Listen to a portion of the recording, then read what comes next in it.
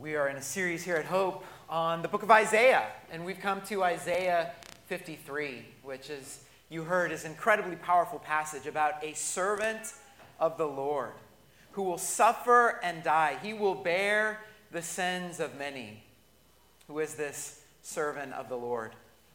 We begin our journey towards the cross and the resurrection this week, and you just consider what an amazing turn of events would happen during that week as the shouts of Hosanna on Palm Sunday quickly turned to crucify on Good Friday. Drew Freed and I had the great joy of going to the Museum of the Bible in Washington, D.C. about 3 weeks ago. We had a great time, and if you've never been, I would encourage you to go. The museum brings the Bible to life. And they have a brand new exhibit there. It's going on right now on the Shroud of Turin. I don't know if you've ever heard much about the Shroud. We didn't really know a lot about it, but we went to the exhibit to check it out, and there were just some amazing things to look at there as we were going through the displays. One, what I thought was pretty wild, the Shroud of Turin COVID face mask. We can put that up. So, you need a little extra protection from COVID-19. You just need to breathe through the shroud, a little extra protection there. I don't know, that's kind of crazy. I don't know what to think about that. But it was there as part of the display. But to be honest, I was not ready for the power of this exhibit. The Shroud of Turin, as you see, we'll put up the next slide. There's the shroud. It's an old linen cloth that bears the image of a man who has died by crucifixion. And some people say that's the burial cloth of Jesus. And really don't know. There's a lot of mystery there. And the exhibit doesn't answer that mystery, but it provides an opportunity for you to explore it a little bit further. But what I learned, and what we learned, was that the wounds and bloodstains on this crucified man match exactly the wounds of Jesus. And you go into the exhibit, and at the very center, they have a table. And on the table, there is a full-length shroud. And it's one of those touch tables, so you can go and you can touch the wounds. You touch where the hands were pierced, and it'll read a scripture for you where it describes in the Bible where Jesus suffered in that way. You touch the blood stain from the crown of thorns, and it'll read the scripture that describes when they put the crown on his head. It was incredibly sobering to hear how Jesus had suffered for me and for us. And maybe you've been through a Stations of the Cross or something like that, and today's going to be a little bit like that as we look at the sufferings of Jesus Christ in Isaiah 53. Isaiah 53 tells us about a servant who has suffered. Who is this servant? We learned a couple of weeks ago this servant, this mysterious servant of the Lord, appears 4 times in the book of Isaiah, and there are 4 prophecies of the servant in what are called 4 servant songs, and you can see the references, and I'd encourage you to read some of these: Isaiah 42, 49, 50, and the famous Isaiah 53. A servant will be a future figure, a Messiah who will come to Zion and bring salvation to the world. We saw 2 weeks ago in Isaiah 42, that servant is Jesus. And it's no different when we come to Isaiah 53. As we heard that passage read, your mind goes to Jesus, doesn't it? And of course, Isaiah 53 gets quoted 7 times in the New Testament directly, and there are, some 85 allusions and echoes of Isaiah 53 within the New Testament, and they all find their fulfillment in Jesus Christ. A couple of examples here. Acts 8, Philip the evangelist is going down the road, and he comes across an Ethiopian eunuch who's reading from Isaiah 53, and Philip pulls over in his chariot SUV, and he hears the Ethiopian eunuch reading about the suffering servant, and the eunuch asks Philip, he goes, "Who is this who is this passage talking about? Isaiah 53. And then it says, Philip, beginning with that very passage of Scripture, told him the good news of Jesus Christ. Jesus on his way to the cross quotes Isaiah 53 in Luke 22 and says, this Scripture must be fulfilled in me. See, Isaiah predicts it, and Jesus fulfills it 700 years later. Isn't that incredible? Jesus is who he says he is. And I just want you to think, as we've gone through this series, about some of the prophecies of Isaiah that are fulfilled in Jesus just so far. Look at these. He will be born of a virgin, Isaiah 7. He will be God incarnate. Remember, to us a child will be born, to us a son will be given. His name will be called Wonderful Counselor, Mighty God.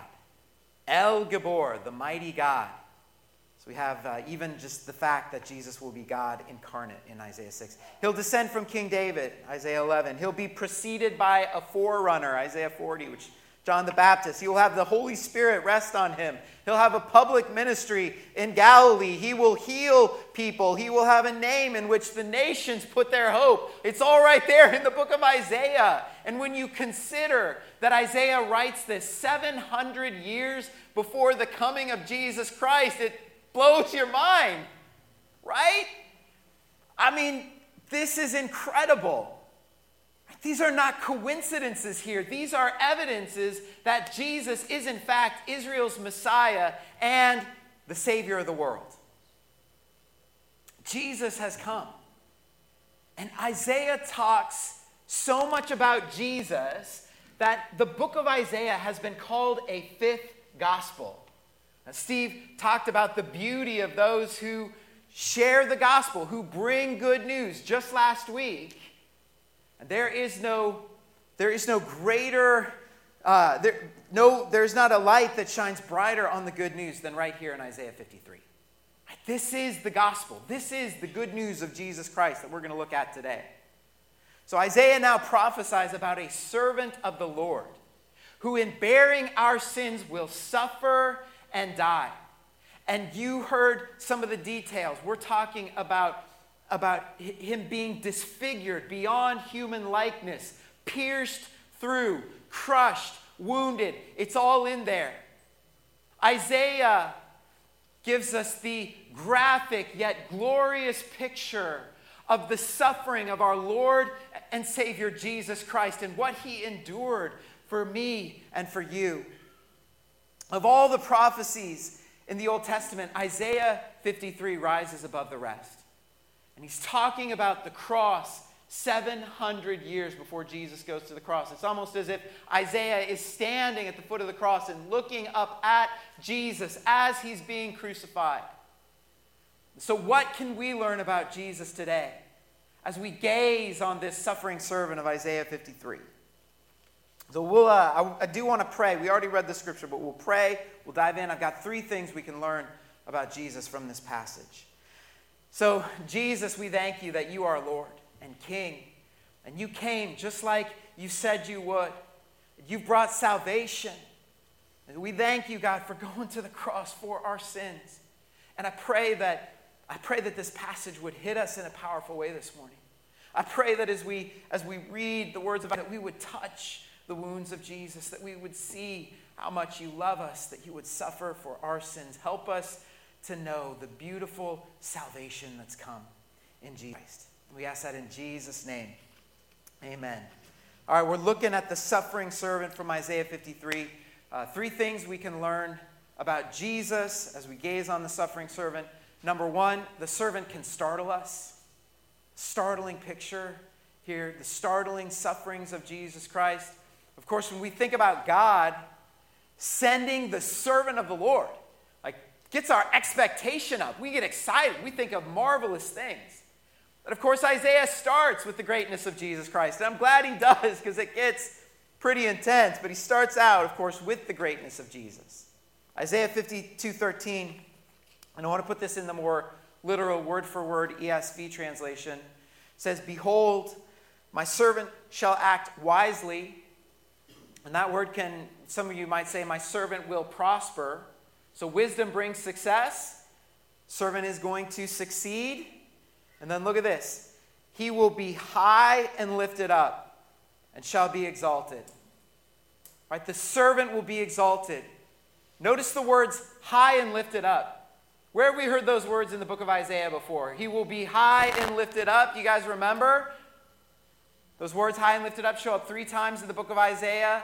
The first occurrence is on Isaiah chapter 6. Isaiah 6:1, I saw the Lord seated on the throne. What? High and lifted up. Isn't that interesting? High and lifted up refers to God. Isaiah 57:15 is the second occurrence. It says, thus says the Holy One who is high and lifted up. Isn't that interesting? Once again, high and lifted up refers to God himself. And it always does in the book of Isaiah. And here, Isaiah says of the servant, he will be high and lifted up. He will be highly exalted. Who is this servant? Now, I just want to let's just declare it right off the top. When this servant comes, before any of the suffering, and we're going to get to that, he will be successful. He will succeed. He will not fail. Right? Even in your own life, as you think about it, like Jesus did not fail in going to the cross, he will not fail you. Well, let's just declare that right off the top. But no wonder, right? There is a servant coming. He will be high and exalted. So no wonder the Jewish people have nothing but the highest expectations for the coming of the Messiah. And that's Palm Sunday. It's like, Hosanna, come on, like, he's coming to succeed, right? The servant, he's here. He's going to cast off Roman oppression. Like, right, this is going to be the ushering in of the new kingdom. Yes, praise the Lord. And the Bible says that party lasts about 8 seconds. Because Jesus begins startling people by predicting that he will go to Jerusalem to suffer and die. And when Peter hears that, he's like, no, Lord. He says, that will never happen to you. He didn't believe it. And Jesus looks at him and he says, get behind me, Satan. I'm going to a cross for you. People would have been stunned by the idea that the Messiah would come and he would suffer and die. Isaiah uses the word appalled. Isaiah 52:14. Just as there were many who were appalled at him.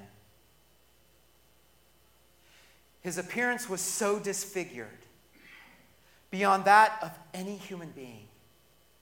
Think about that. And his form marred beyond human likeness. What does it take to have your appearance disfigured beyond that of any human being? Have you ever seen a picture of somebody who's been beaten up in a violent attack? Their face is swollen, bruised, bloody, disfigured. Isaiah says that's going to happen to the servant. And after Jesus' trial, soldiers lead him out. And they begin to beat him. They begin to mar and disfigure the innocent Son of God. Mark 14:65. And some began to spit at him. They blindfolded him. They struck him with their fists and said, prophesy. And the guards took him and beat him. Another gospel says, a soldier grabbed a stick and began hitting him over the head. They marred the appearance of Jesus beyond any human likeness. like an object of horror. He no longer looks like a man. I imagine the crown of thorns pressed down on his head and the blood flowing down his face. Why? Why did this happen? Back to Isaiah 52:15. He will sprinkle many nations. Kings will shut their mouths because of him. For what they were not told, they will see. What they have not heard, they will understand. This is amazing. Nations and kings who've never heard about the servant of the Lord will suddenly hear. And they'll shut their mouths. They won't know what to say. Because they finally see and understand who the servant is and what he has done. And they realize that his blood was shed for the sprinkling of many nations. Now, sprinkling in the Bible has two functions. Number one, it could be for a cleansing from sin. Sprinkling removes the sin, or it could be a consecration to the Lord. So what Isaiah is saying here is that because of the sprinkling blood of this servant, that people's sins will be forgiven and they will be consecrated to the Lord. And that will happen to kings and nations, which in fact does happen. And even in Romans 15, Paul, as he preaches the gospel, says this passage is being fulfilled. People who've never heard are now hearing. And they're responding in astonishment at what the servant has done. The servant shocks the world. Who will believe it? Isaiah 53, 1 through 3. Who has believed our message? To whom has the arm of the Lord been revealed? Have you believed in Jesus today?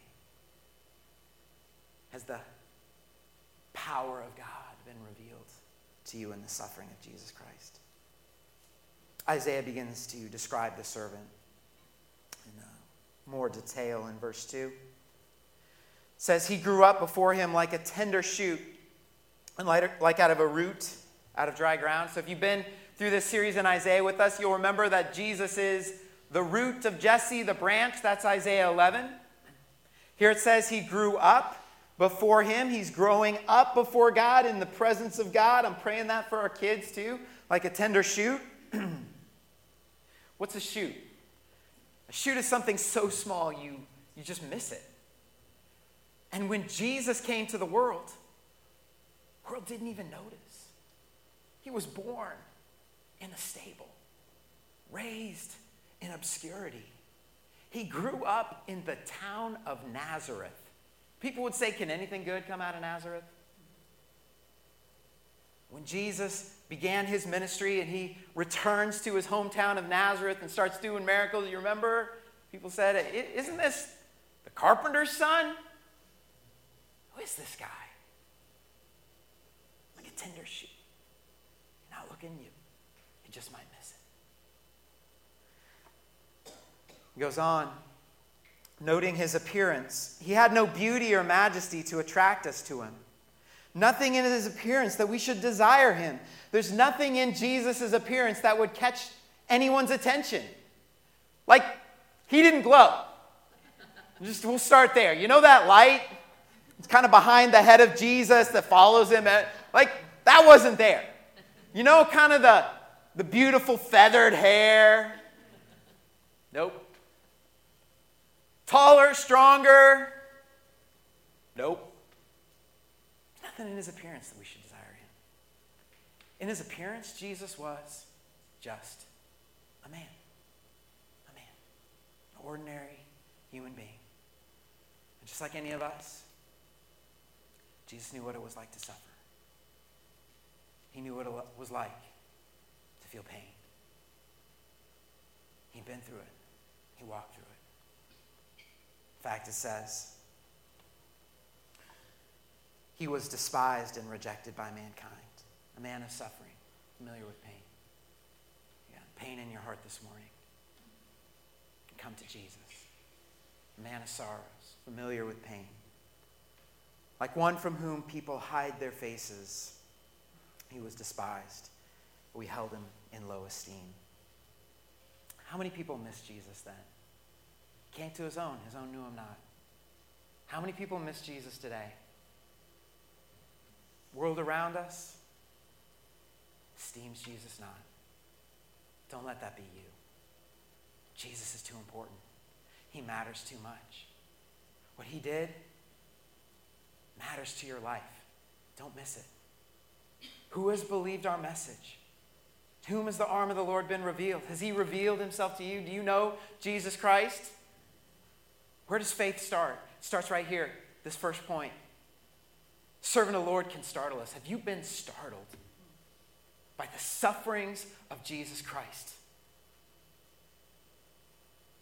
Nations and kings shut their mouths in astonishment at what he's done.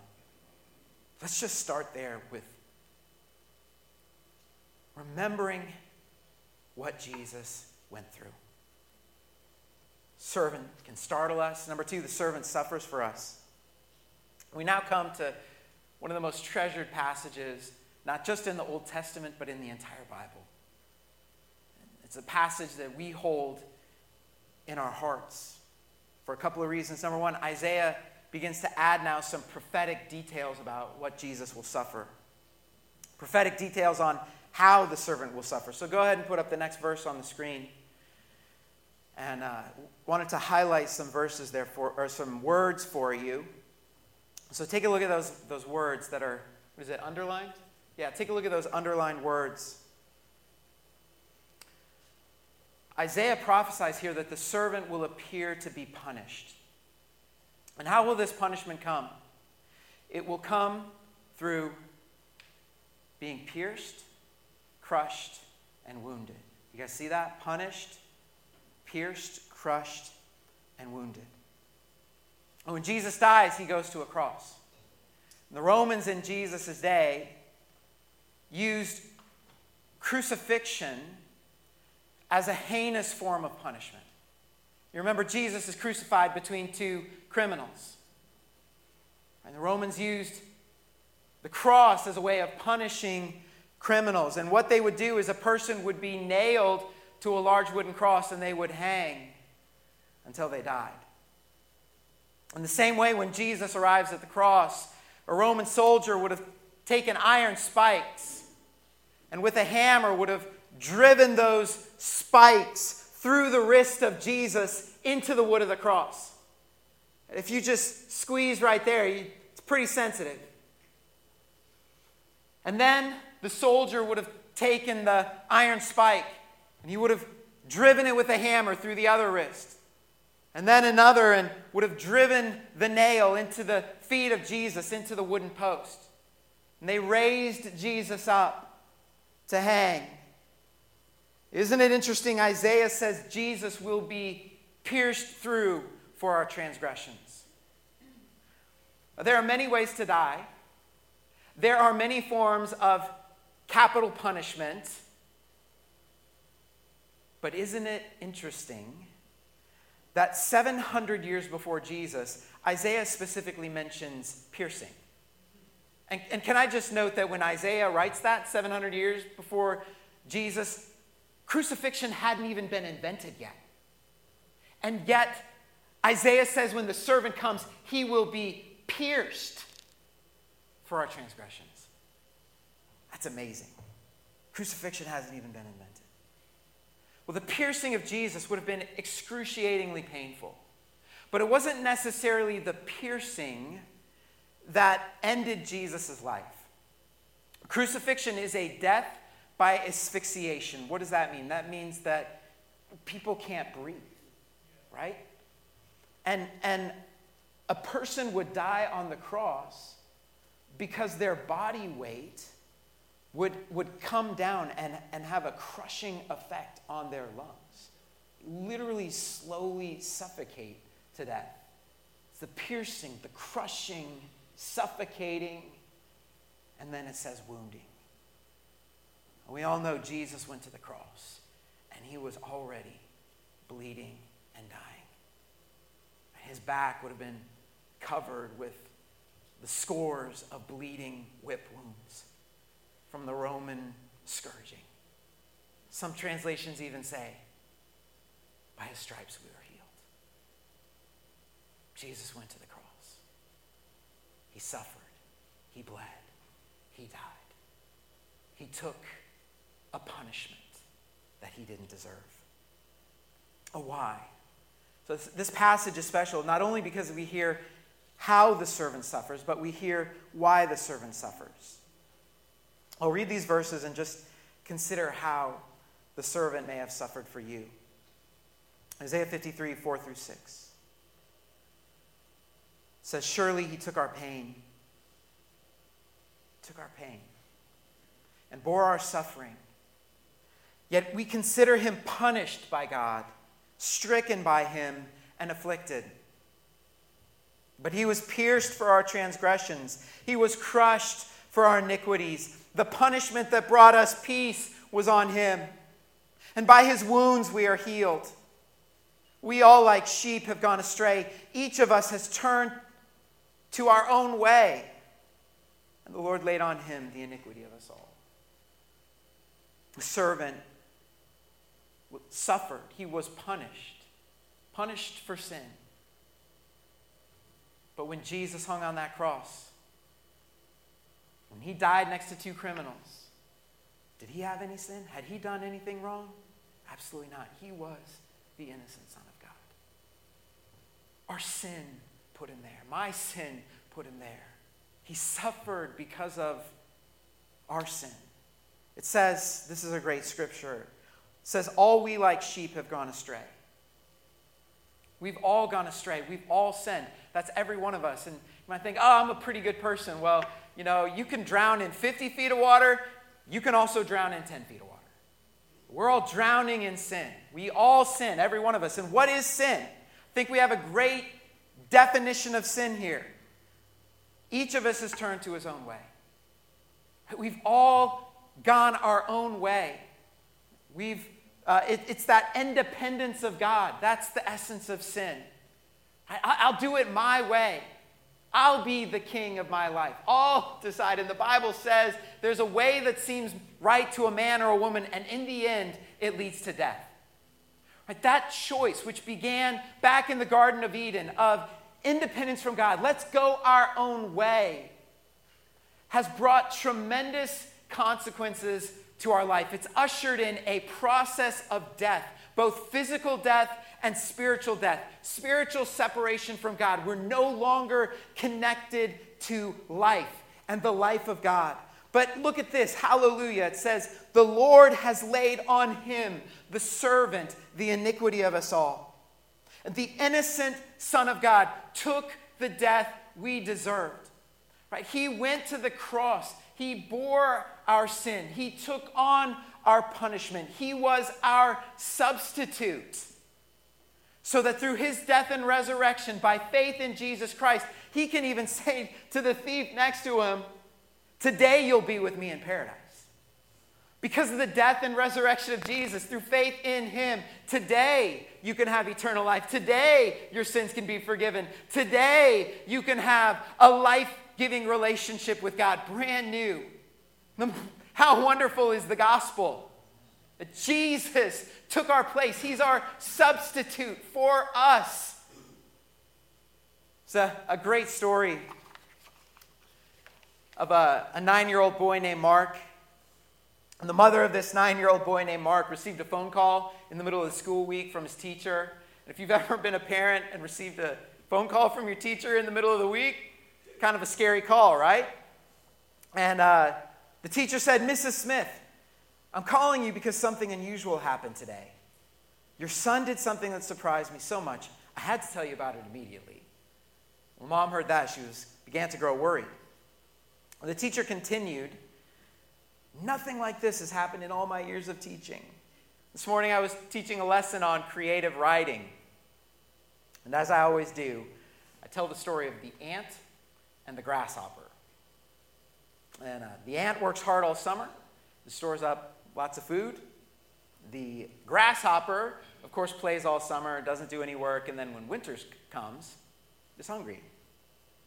And So the grasshopper begins to beg the ant, please, Mr. Ant, can I have some food?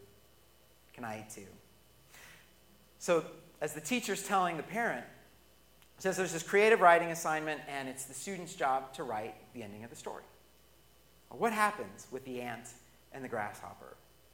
And she says, most students say the ant shared his food with the grasshopper, and both the ant and the grasshopper live. A few children write, the ant says to the grasshopper, no, go get your own food. And the ant lives, and the grasshopper dies. Well, the teacher says, your son Mark wrote, and she said, I never heard this before. The ant gave all of his food to the grasshopper. And the grasshopper lived through the winter, but the ant died. And then below that, he drew 3 crosses. That's what Jesus has done for us. He let go of everything. And he died so that we could live. Isaiah shares some final details about the death of the servant. He was oppressed and afflicted. He did not open his mouth. He was led like a lamb to the slaughter, and as sheep before its shearers is silent, so he did not open his mouth. By oppression and judgment he was taken away.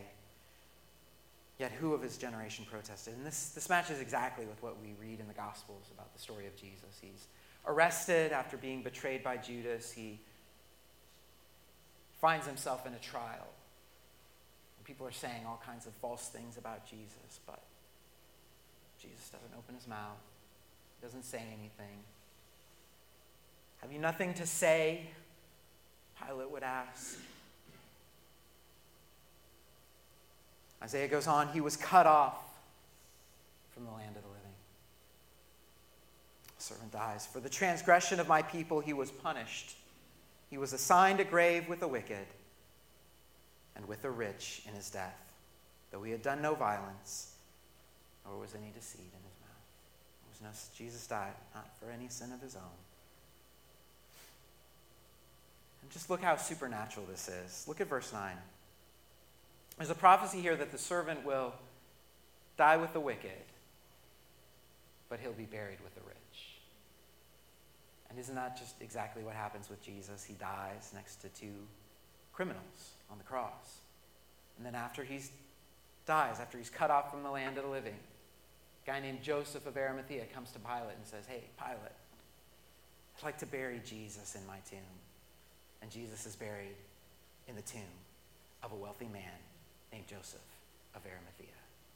And you could say, Jesus is trying to intentionally fulfill these prophecies, but once Jesus died, he had no control. And even Pilate, who thought he had control of where the body was go, was just fulfilling the word that God had spoken 700 years earlier. See, Jesus is who he said he is. Amazing. The servant startles us, number 1. The servant suffers for us. Last one, servant sees his reward. This story's not over, not even close. And we're just getting started. You got to come back next Sunday. Guys, Isaiah 53 prophesies of a resurrection of the servant. Crazy. But you got to see it for yourself. Isaiah 53, 10 through 12. It was the Lord's will to crush him and cause him to suffer. And though the Lord makes his life an offering for sin, there's that idea there that Jesus is the offering for our sin. His blood pays the price for our sin. He's an offering, the substitutionary atonement, that theological term. He's going to be a guilt offering.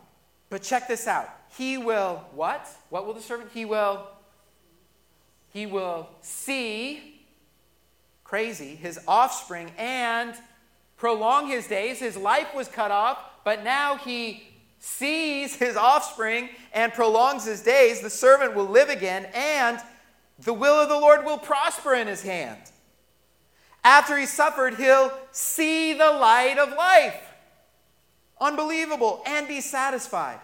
By his knowledge, my righteous servant will justify many. He'll bear their iniquities. Therefore, I'll give him a portion among the great. He will divide the spoils with the strong.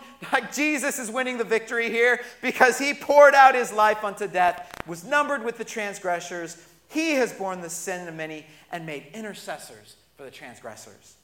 That Jesus is alive. He is the living one. He was dead. He lives forevermore. Hallelujah. And as we saw at the beginning of the chapter 52, the servant will be raised, lifted up, highly exalted above all things. Come on. The servant who suffered and died, look at what it says, will see his offspring and prolong his days. Who are his offspring?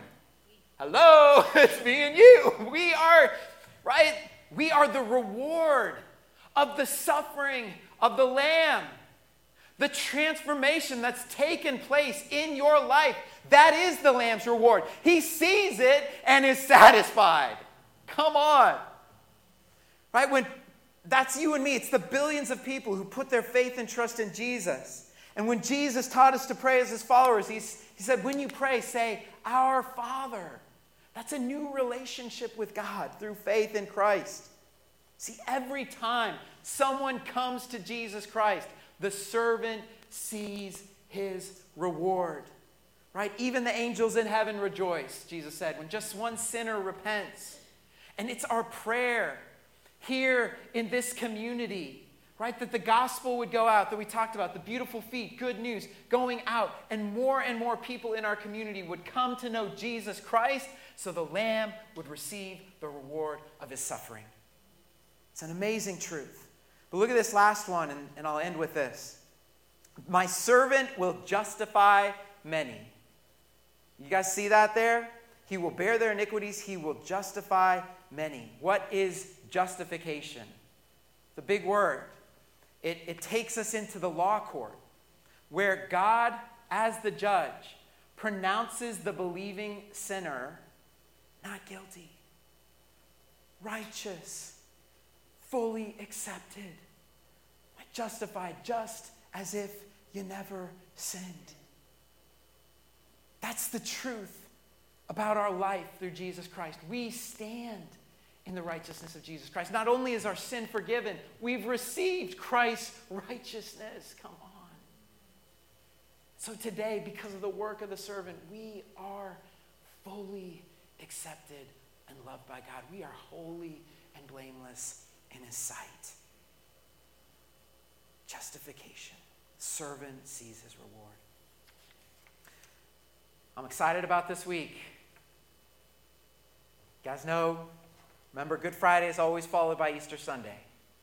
We got Good Friday, we got Easter Sunday, and I hope you'll invite your friends.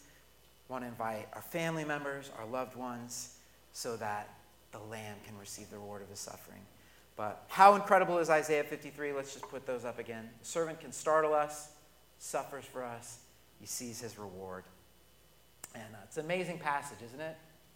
Literally see Jesus in every detail. That's why almost 11:15. And every detail speaks about Jesus. 700 years before Christ, guys, Isaiah predicted it. Jesus fulfills it. This is the God we can trust. Let me pray. We'll close with our song. God, thank you for what you've done. Almost couldn't believe it. But you said it 700 years before it happened.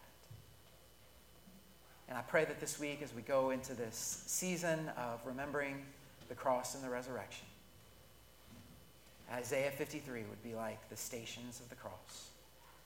That we would remember your suffering, your death, and your glorious resurrection, and how it's changed everything in our life.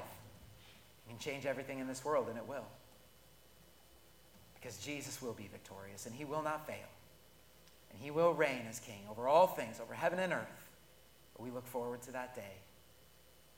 And God, if there's anyone here who hasn't put their trust in Jesus Christ, pray that even right now, they would call on the name of the Lord and be saved. God, do a work of transformation, not only in our hearts, but in this city. Would you use us to be messengers of the good news? We ask that in Jesus' name. Amen.